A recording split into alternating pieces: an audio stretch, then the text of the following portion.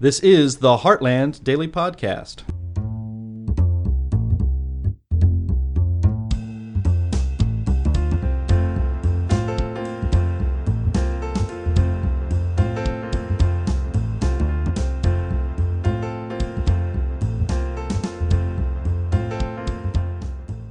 Hello, and welcome to the Heartland Institute's Daily Podcast. I'm Sterling Burnett, Director of the Arthur B. Robinson Center on Climate and Environmental Policy and Managing Editor of Environment and Climate News. There is a lot going on in the states and at the federal level on energy, environment, and climate policy. In its waning days, Texas is considering several bills to correct the issues which led to wintertime power shortfalls and blackouts during the winter 2 years ago that cost more than 200 lives. And at the federal level, the Biden administration is pushing a new power plant plan, say that 3 times fast, that will evidently require most fossil fuel power plants to install and operate carbon capture and storage technology on a very abbreviated timescale or shut down. On a positive note, House Republicans have included a rollback of much of the green energy subsidies contained in the laughingly titled Inflation Reduction Act as part of their bills to raise the debt ceiling. I've long had ties to the Texas Public Policy Foundation, having worked with their staff and scholars as a senior fellow at one time on research and policy for more than 2 decades. They are my go-to sources for energy and environmental policy in Texas and increasingly with its life-powered initiative on federal issues. The Honorable Jason Isaac is a 4th-generation Texan. I beat him there. I'm 5th. And a former 4-term Texas House of Representatives. I didn't beat him there. He's the king. Where he served on energy resources and environment regulation committees, among others. Upon leaving House service, Jason became director of Life Powered, a project of the Texas Public Policy Foundation. To discuss that, Texas power bills, the EPA's newest overreaching power plan, and the House debt ceiling green funding rollbacks. That's why he's here. We're honored to have him. Jason, thanks for being with us. Sterling, great to be on. Thanks for having me. So, Jason, before we jump into Texas Power, the EPA, and the debt ceiling, for our listeners who may not be familiar with you, please tell us a little bit about yourself, your background, how you came to work at TPPF, and what Life Powered is. Well, sure. Thanks, Sterling. Appreciate it. You covered the fact that I don't know about being the king because I served in the legislature, more like the maybe king of glutton for punishment, because that is certainly true. I did it for 4 terms, 8 years, and term limited myself. Because I learned the hard way that not being independently wealthy or retired is a hard way to make a living in the legislature when you're getting paid $600 a month or per diems when you're in session. But before that, and actually during my service, I was in sales and marketing. I worked in the trucking industry, marketing technology to trucking companies, and switched to marketing fuel to trucking companies. And that's kind of where I got my first foray into being interested in running for office at some point in time, as I saw that there were these policies that were being pushed in the domes, not only in the state, but at the federal level, that were having an impact on my ability to provide for my family. So I thought I'd run for office and try to get government out of the way. And boy, in office, it was really hard to provide for my family.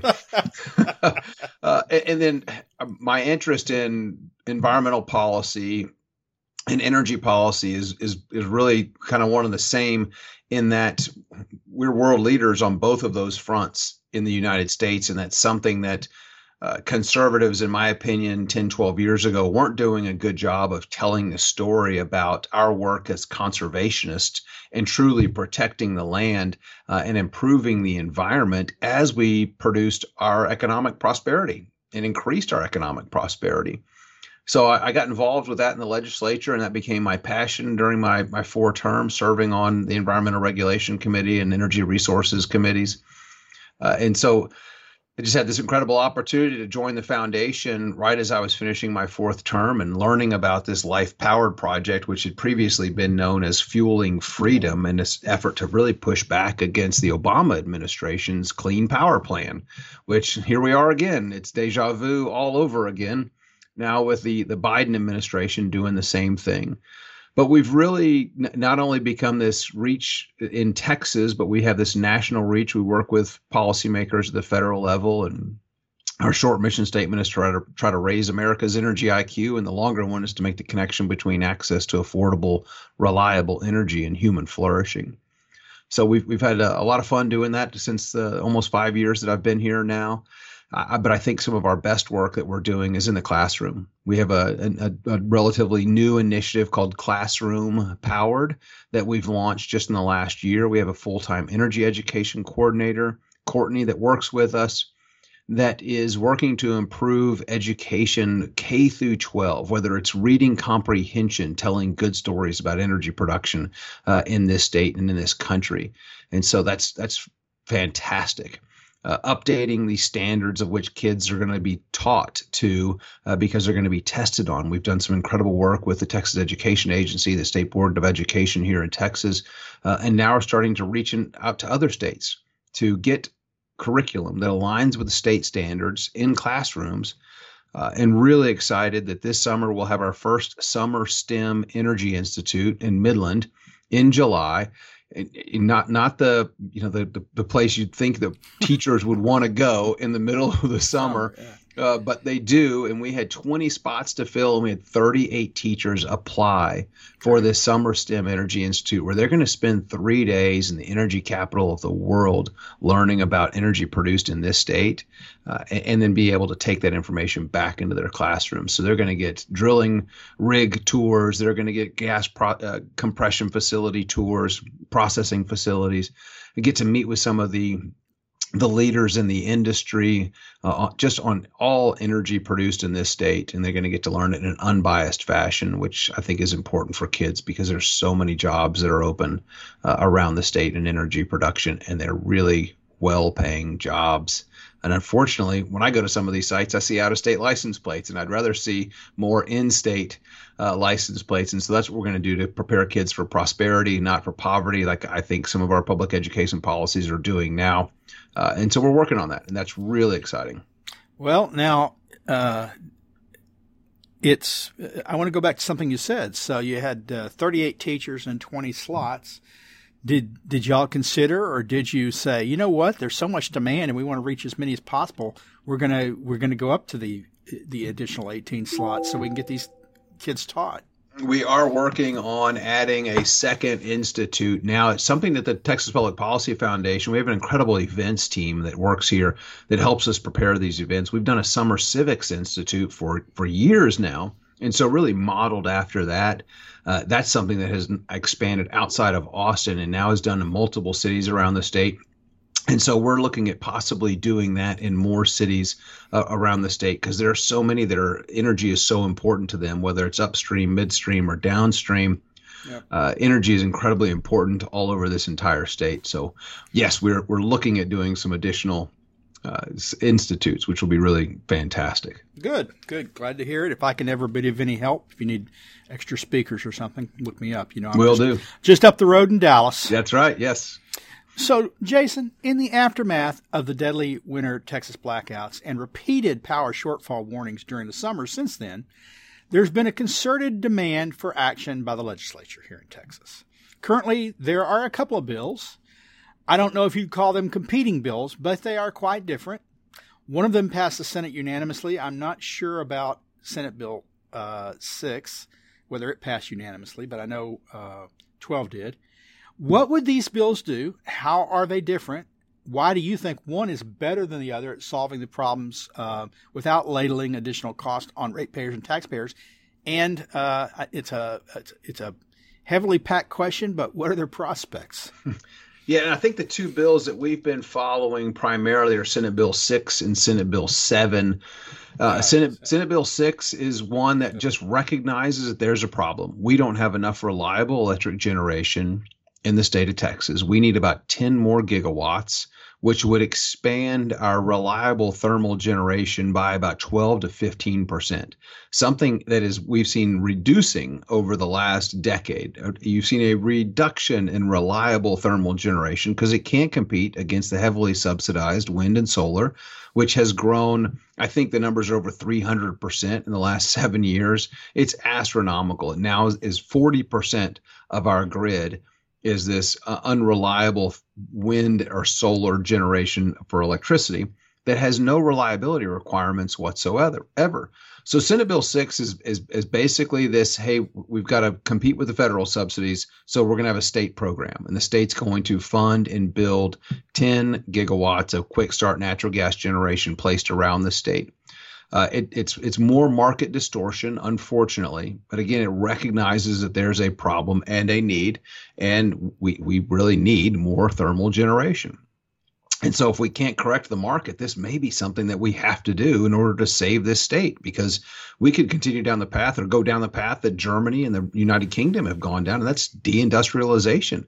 And that doesn't work out too well for anyone. The other one, Senate Bill 7, is this unique approach that we've been working on now for, I believe, 4 years here at the foundation. It includes a term called grid firming, and it's telling your variable sources of generation to firm up their capacity, that during the peak hours of generation, during the peak hours of demand, that their capacity, their electric generation meet their average generation. That's it. Not their installed capacity like natural gas and coal and nuclear do. During the 100 peak hours of any given year, those thermal sources of generation, natural gas, coal, and nuclear, will be at 98% reliable. That's the average. Incredibly reliable. Wind and solar, not so much. They're around 20% reliable. So all we're saying is just come up and meet your average during those peak demand periods. And what that would do is it would force them to become reliable. And they're either going to have to contract with or build, which would ultimately be quick start natural gas generation here in Texas, or work with an existing power plant to expand its footprint. And that would mean that we would have more reliable thermal generation on the grid in Texas. And that would send signals to other market participants that, hey, maybe it's time to build new natural gas or coal-fired generation or maybe new nuclear. The regulatory hurdles there are unbelievable. Sure. But hopefully we'll see some more of that over the coming year. Let me interject a bit here. So I know one coal plant, because we're going to get into the carbon capture and storage in a bit, that used to do carbon capture and storage, shipped it to the oil fields where they used it for enhanced oil recovery. Right, enhanced oil recovery. And it closed when prices crashed. And now with CC, with Biden's bill, they're talking about reopening it. My question is this. This is what I thought they should have done way back, 3 or 4 years ago. You end all the tax breaks and everything that renewable generators get at the local level, and then you say you can operate on the grid. We got no problem with that, but you've got to pay for your back. This is essentially what this bill does in a different fashion. But you got to pay for backup capacity, because it's not just peaking times when these are a problem. They fluctuate year round, mm-hmm. And one of the reasons so much reliable baseload has gone offline is because when they're operating well, they're selling power to our grid at below market prices, sometimes below zero, because of their federal subsidies, and they're shutting down baseload power plants. And I'm wondering why we don't just say your subsidy goes now directly to the baseload power plants to keep them operating in times when they're not providing much power. It's you can't operate a hotel if you're only operating 20% of the time or during peak season, and you can't operate a power plant that way. And why don't we just say, you got all this largesse, you're going to be sharing the wealth, because you're going to be keeping these plants online to regulate the power running through the grid when you're operating but fluctuating, and to replace it when you go to zero. Yeah, and that's exactly what we need. We need that. We've got to offset these federal subsidies. It'd be nice if we just had a complete 100% counter subsidy that, hey, whatever you get from the federal government, we're going to essentially charge you here in Texas, and we're going to put it towards reliability. That's a form of cost allocation, which is also in Senate Bill 7, that says that if you don't build new reliable generation to back up your variable, then you're going to pay essentially a fee or a fine into a reliability bucket, which will go to other generators to increase their capacity or build new generation. But you're right, and they sell it in negative. The winter storm Uri that we had the Saturday before the storm that started, it started getting cold Sunday night, and that we started seeing the issues about 12:15 a.m., which was technically Monday morning. But that Saturday, just a day before, spot prices were zero on the grid. How does natural gas and coal and nuclear make money? Yeah. When at zero, you can't. And then the Saturday after the storm, which really ended on Thursday, just 2 days later, spot prices went negative. And that's why we've seen a early retirement of natural gas and coal. Yep. We're seeing the ESG movement attack reliable thermal generation. You've got this political agenda that's being pushed by financial institutions, companies that they invest in, like AEP out in East Texas. They've got the Perky power plant. It's not in the ERCOT market, the Electric Reliability Council of Texas. Yep. It's just the adjoining grid, and that serves East Texas and Arkansas and other states of the Southwest Power Pool. They're getting pressure to early retire this so they can say they've decarbonized. It's just absolutely silly. That's madness. 22 years of useful life left on this power plant. And it's madness because it doesn't do anything to mitigate a changing climate. And then you sacrifice 350 jobs at the coal mine that's adjoining the power plant. Yeah. You just destroy an East Texas community while you slowly destroy all the other ones that have been benefiting from this reliable electricity. Yeah, well, it's almost like a plan. Like this decarbonization, I say, is to really dehumanize, because that's what it leads to. It's dangerous and deadly. Well, yeah, no, look, if we go to net zero, we're going to be talking about our emissions equaling what they were probably around the 1820s. Modern society with, 250 million more people than were in America in the 1820s or more. You can't run it that way. I'm not building an outhouse. I wouldn't, frankly, be able to get the permits to build the outhouse. To go back to that, right? It's madness. They want us. There's a group called Earth First. I don't know if they're still around or very active, but back in the 80s and 90s, they were very active. And their motto was back to the Pleistocene. And that's what these guys are really shooting for, is back to the 1820s emission levels. That's crazy. Yeah, and Jane Goodall, with speaking at the World Economic Forum a couple of years ago, says that our planet needs to get to a population that it had in the 1500s, which is a 95% reduction from where it is today. If that doesn't tell you what their motives are, I don't know what will. But they really do think that humans are the problem, and it's really unfortunate, because you look at places like here in the United States, we're world leaders in clean air. We're number one when it comes to access to clean and safe drinking water. There are 2.1 billion people, nearly a quarter of the world's population don't have access to clean drinking water, and they live lives that are 20 to 30 years shorter than what we can experience here in the United States.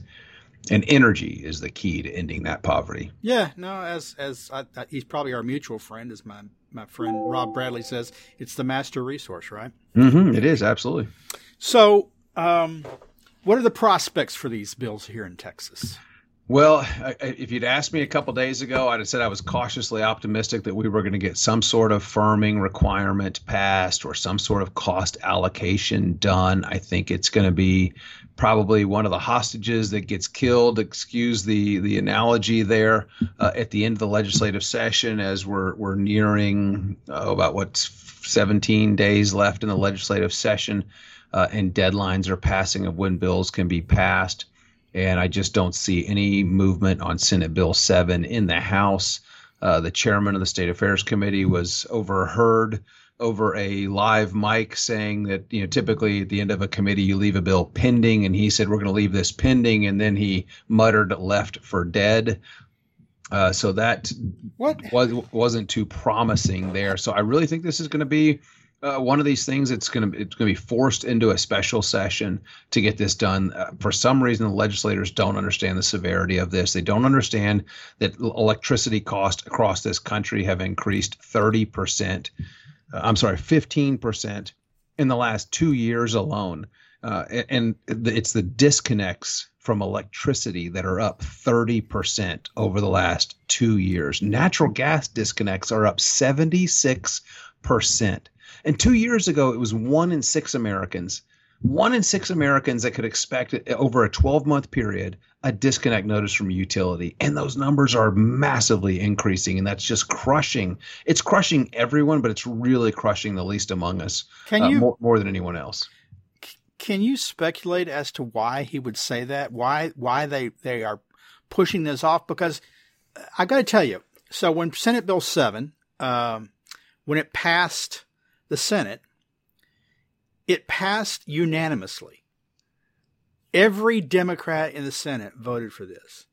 We were shocked when that happened. We were absolutely shocked. If you can pass a bill, honestly, any bill in the Texas Senate unanimously, I would have thought it would just sail through the House. So why are these bills running into such complications? I would say Texas is known as being the #1 state for wind production of electricity. And so we are a strong state when it comes to these unreliable sources of electricity. And with that comes a very strong lobby. And that's why I was shocked this passed the Senate without opposition, because it does put cost. It allocates cost to unreliable sources of generation, namely wind and solar. And so for that to come out of the Senate, it's like, wow, the Senate, every single member understands how important this is. Yeah. That when you're going to have an electric generator that's going to be part of our grid, then they're going to have to be held to a reliability standard. And so when these woke companies come out and say they're 100% renewable, I wish there was a law that said, well, if you make that statement, you have to get off the grid. Because it's absolutely not true. It started with, well, I don't know if it started with, but I remember, Anheuser-Busch, this Bud Light controversy isn't the first time they've gone woke. It's the one that backfired the most. But years ago during the Super Bowl, like, we're going to be 100% renewable, and they had some goal on there, and just showing all these windmills. Yeah, could care less about the environment, but they want to destroy the earth to save the planet. And that's what they're doing. And unfortunately, they have a really strong lobby. And I guess that they're just stopping this cost allocation from passing in the House. It's been really tough in the House in the past. 2 years ago, the Senate did pass it with stronger language in there, directing the Public Utility Commission to have grid reliability, to firm up the generation. And the House stripped that language out and basically said it's a may. The Public Utility Commission may do this. And they're continuing to ignore Governor Abbott's directive that tells them to push those costs on unreliable sources of generation. Yeah, it's really frustrating. So the governor gets it. The lieutenant governor gets it. Everybody gets it, but evidently the people in the House that maybe are people who help fund their campaigns are against it. Yeah, and it's really unfortunate because, and there were some people that got it a couple of years ago, and that now don't get it anymore because it's these large corporations that are so heavily invested in wind and solar. Yeah, that they're recognizing, wait, we can make money on all these subsidies. That's why you have oil and gas companies getting into this absolutely worthless, meaningless carbon capture. Because they increased the subsidies from $50 a ton, a metric ton, $50 a ton of a tax credit to now $85 direct payment cash. Yeah. And so now you've got these major, national, multinational oil and gas companies that are just chasing these subsidies. And it's really, really disappointing. It's like, I don't have many good things to say about Karl Marx, but he was actually pretty insightful in some respects. And one of his famous statements is, "Capitalists will sell you the rope used to hang them," and that's what's going on here, right? It really is. Yeah, it really is. It's unfortunate, but it's not even capitalism. These are crony capitalists. This isn't capitalism. It's corporate welfare. It's crony capitalism. There's no doubt about it. Yeah. So moving on to federal matters. For weeks now, Capitol Hill rumor mill touted the forthcoming EPA power plan. It's now out. And it will force, I believe, the closure of reliable, and inexpensive fossil fuel power generation in the U.S. by requiring a technology called carbon capture and storage that has failed everywhere it has been tried. It's been tried. It's been subsidized heavily by the federal government. It's never worked. But now it's considered the best available technology. They've got to install it. So what are the dangers of the EPA's new bill? What's the problem it's trying to fix? And do you think this will stand up to scrutiny? You know, I know states are going to challenge it in court. I know industry is going to challenge it in court. So what do you think? Yeah, and this is just another egregious abuse of the Environmental Protection Agency, unelected bureaucrats, where they've already had their hands slapped by the Supreme Court in the West Virginia versus EPA case. And I think this is going to get litigated as well. And just like net zero, it'll never happen. So they can try as much as they want. That this won't happen, just like net zero won't happen. It's impossible. But you're right. There's the Texas Clean Energy Project. There's the Future Gen 2.0. American Electric Power Mountaineer canceled a project in 2011 in West Virginia. Southern Company's Kemper project was canceled in 2017. These are all projects that have been started, spent millions of dollars, and canceled, much like the Petronova project in Texas that you mentioned earlier about this, you capturing the CO2 from a direct stream of oil or from a coal-fired power plant and using that for enhanced oil recovery. That was suspended in 2020, citing high costs. Imagine that. You do something that is so unnecessary. And I think the Wall Street Journal wrote an article in the last couple of weeks talking about Occidental Petroleum and their efforts and how they're at about $500 per ton of cost. When the Biden administration says there's a $57 social cost of carbon. So why are they then subsidizing up to $180 per ton for direct air capture? If it's only $57 in cost, why would you give someone 3 times that amount to capture it? Now, I'm one of those that believe there's a social benefit to carbon, right? And that I think that this is a ploy by the government to do this, and then in 10 years come in and say, you know what, you've got to increase your CO2 emissions, so we're going to charge you a low CO2 tax, and basically everyone's going to be paying. There you go. You look at what's happened on our planet. Our planet is greening because of increased concentrations of CO2, which are still in the geological history very, very low, which I love to tell people it's 0.04% of our atmosphere. And if you're truly concerned about warming, then you should be going for net zero H2O because it's a much more warming gas. And I don't see people advocating for taking dams down to stop all the humidity in Austin. But that's what happens. You evaporate more water in Austin than what is consumed by the city of Austin and the residents that live here. But I digress. This is going nowhere. But unfortunately, it's sending signals to the market that this is what you have to do. And so that's why you're going to see fewer and fewer people invest in new natural gas or coal-fired generation because they're like, well, the costs are too high. You can't make any money doing it unless you have direct carbon capture. And that's not worth it. But that's really the goal, right? I mean, let's be honest. That's the goal. Biden wanted cover for ending fossil fuel use. And so he says, we gave him an option. It's great technology. We gave them the option. It's not our fault they can't make them work. We wanted to have union jobs building this carbon capture technology. We wanted good American jobs, and these selfish companies just won't do it, and so they're going out of business. But that's their fault. And sorry, your electric prices are up, and you don't have electricity anymore. Don't blame it on me. It's these greedy corporations. Sorry, your meat all thawed out in your freezer because the power didn't run during the middle of winter in Texas. No, you won't have meat either because they're going after farming and agriculture as well. And that was something that kind of caught me off guard. I had an interview on Fox Business, and Liz McDonald mentioned that. And I'm like, gosh, I was just talking about this because we see the ESG movement, this environmental, social, and corporate governance movement, not only attacking responsible American energy producers, they're going after our food supply too. Oh, yeah. It's all part of the World Economic Forum's Great Reset plan is to starve us and freeze us. Well, yeah, because they want to go back to, you mentioned Jane Goodall. look, my PhD's in applied philosophy, environmental ethics. And back when I was still in school, one of the philosophers we studied was a guy named Sven Arrhenius. I think he's Swedish or Swiss. And he wrote eloquently, a number of articles. He may have even published a couple of books where he talked about the ideal human population on Earth. He wasn't anti-human, he said. He just thinks that there's carrying capacity, and the ideal human population happened to be 200 million people. It's like, let's see how you get there from here, right? I had a feeling when I read his stuff that I knew which people were going to be among those 200 million people and which ones weren't.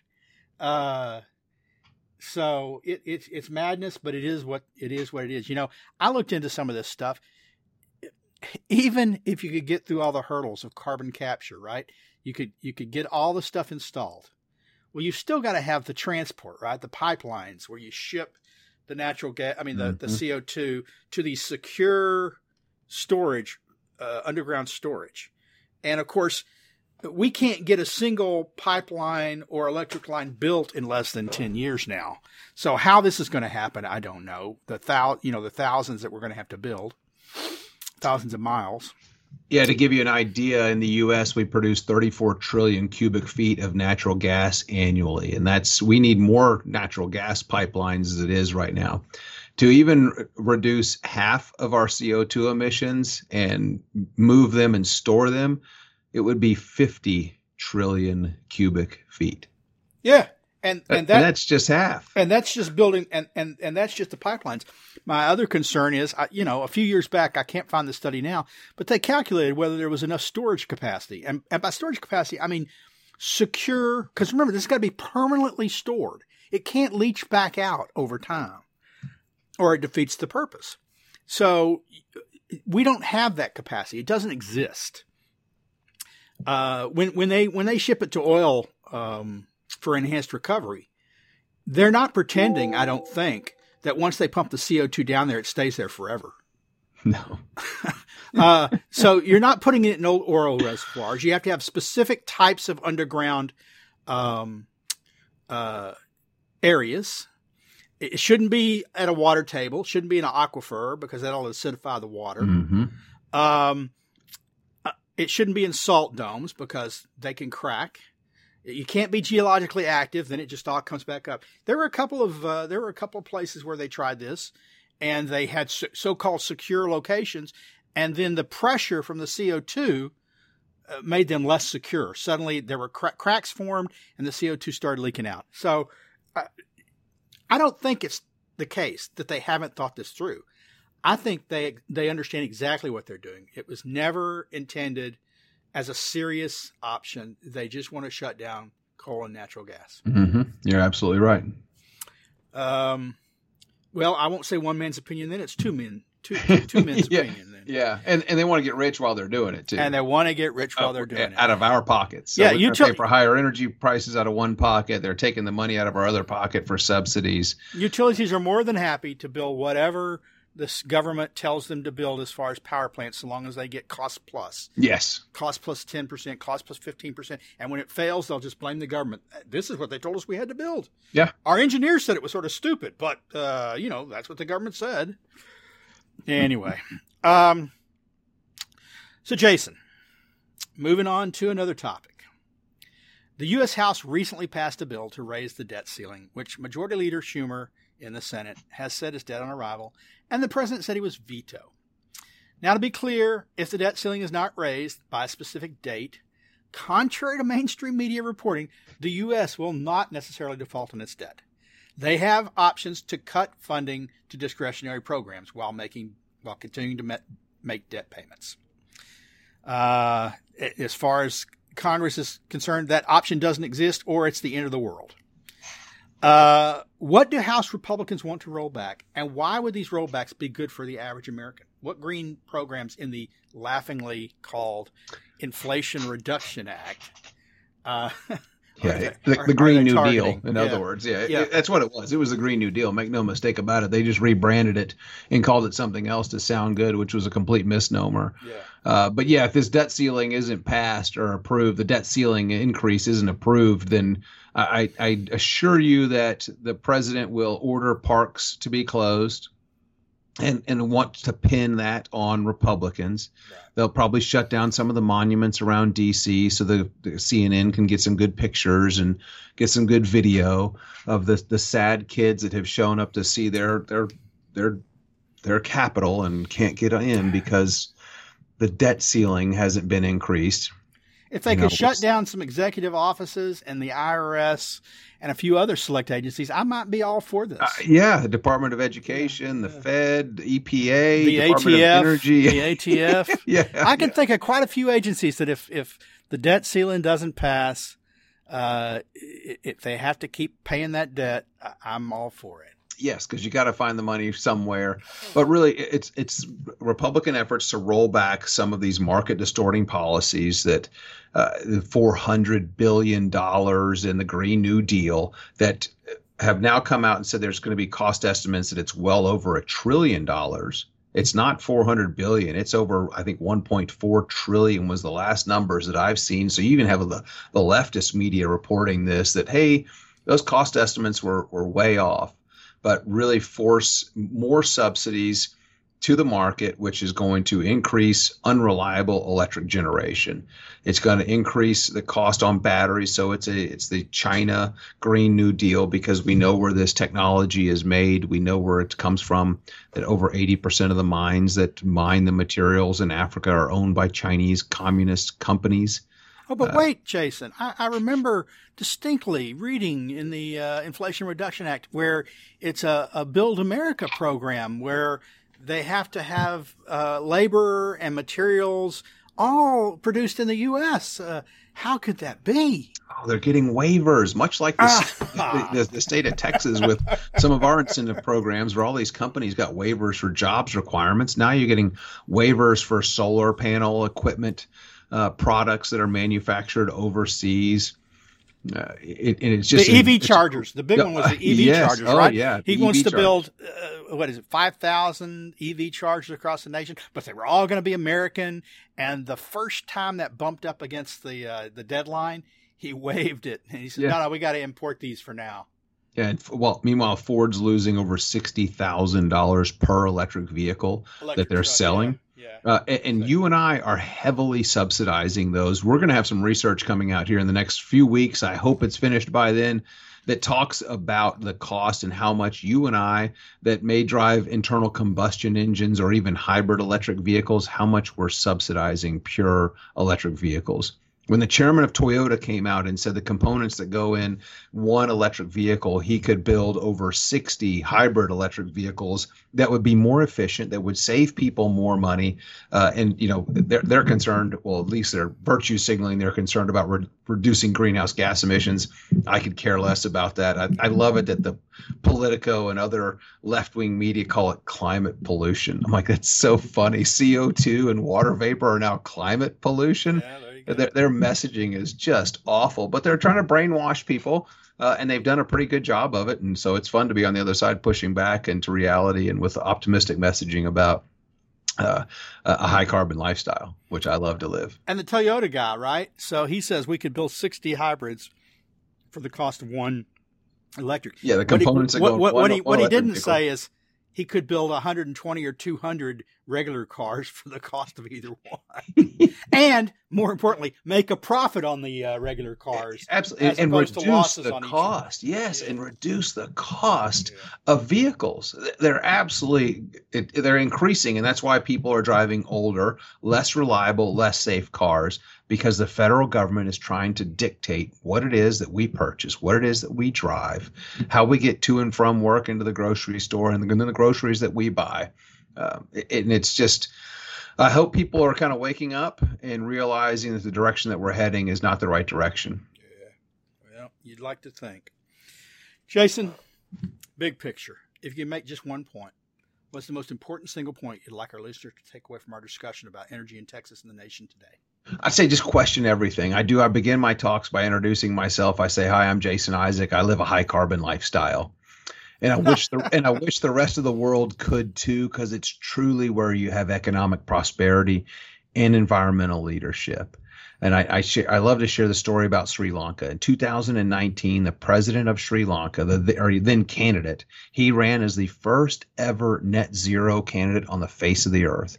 And in 2019, Sri Lanka was on this path to prosperity. They were exporting tea, they were exporting rice. And when you're exporting goods that your country produces, you're becoming more and more wealthy because of other people's money coming into your country. Incredibly beneficial to the people of Sri Lanka. Well, this person got elected. One person made a decision to ban the use and importation of nitrogen or fossil fuel based fertilizer in 2020. In 1 year, food production decreased 40%. The cost of food went up 80%. And today, 9 in 10 families in Sri Lanka are dealing with hunger on a daily basis because of a politician that made a policy to go to net zero. They even had the highest rating of any country on the face of the earth. No, it's because what they want is people in poverty, except for the elites. They always exempt themselves. I would point out that one man who made that one decision is no longer president. He's not. And when his palace was overrun, he fled the country. And I love to tell people, guess where he went? Because he didn't go to Malawi, that at the time was dealing with a cholera outbreak and still is. People are dying because the water is contaminated.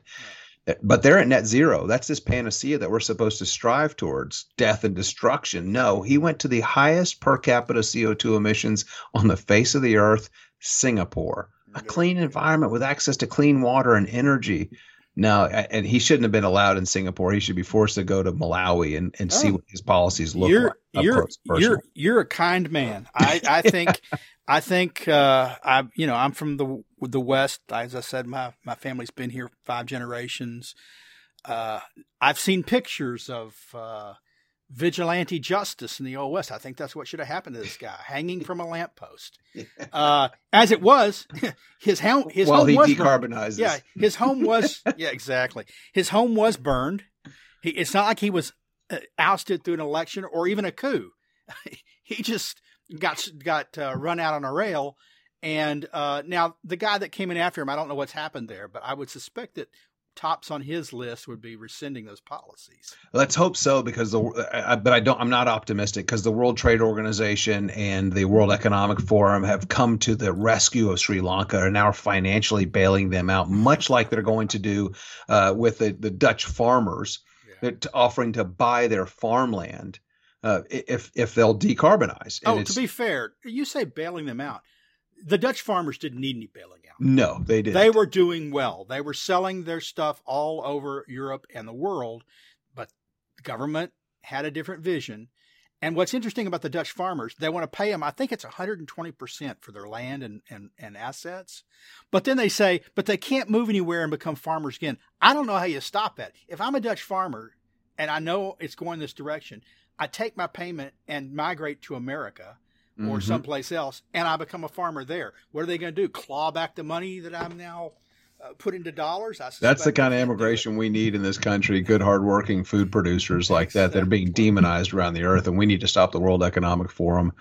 I think Elon tweeted out something recently talking about how this unelected organization is trying to rule the world, and it needs to stop. Yeah. Well, Jason, it's been a pleasure speaking with you. I want to thank you for coming on the show on behalf of myself and our listeners. Sterling, thanks for having me on. I appreciate you and your leadership, and thank you for everything that Heartland does to help educate America's people on the importance of energy in this country and around the world. Thank you. Listeners, thanks for checking in on us today. Please check Heartland's website as we follow the work of Jason Isaac and the entire Public Policy Foundation on a variety of issues, but especially, of course, their Life Powered project. Please also continue to follow us as we track the progress of energy and environmental laws and regulations that affect you. Also, if you're not already receiving these podcasts daily on your favorite device, go to iTunes and subscribe. And when you have the time, please rate our podcast on iTunes so you can help us expand the reach of free market ideas. Thanks. Take care. Bye.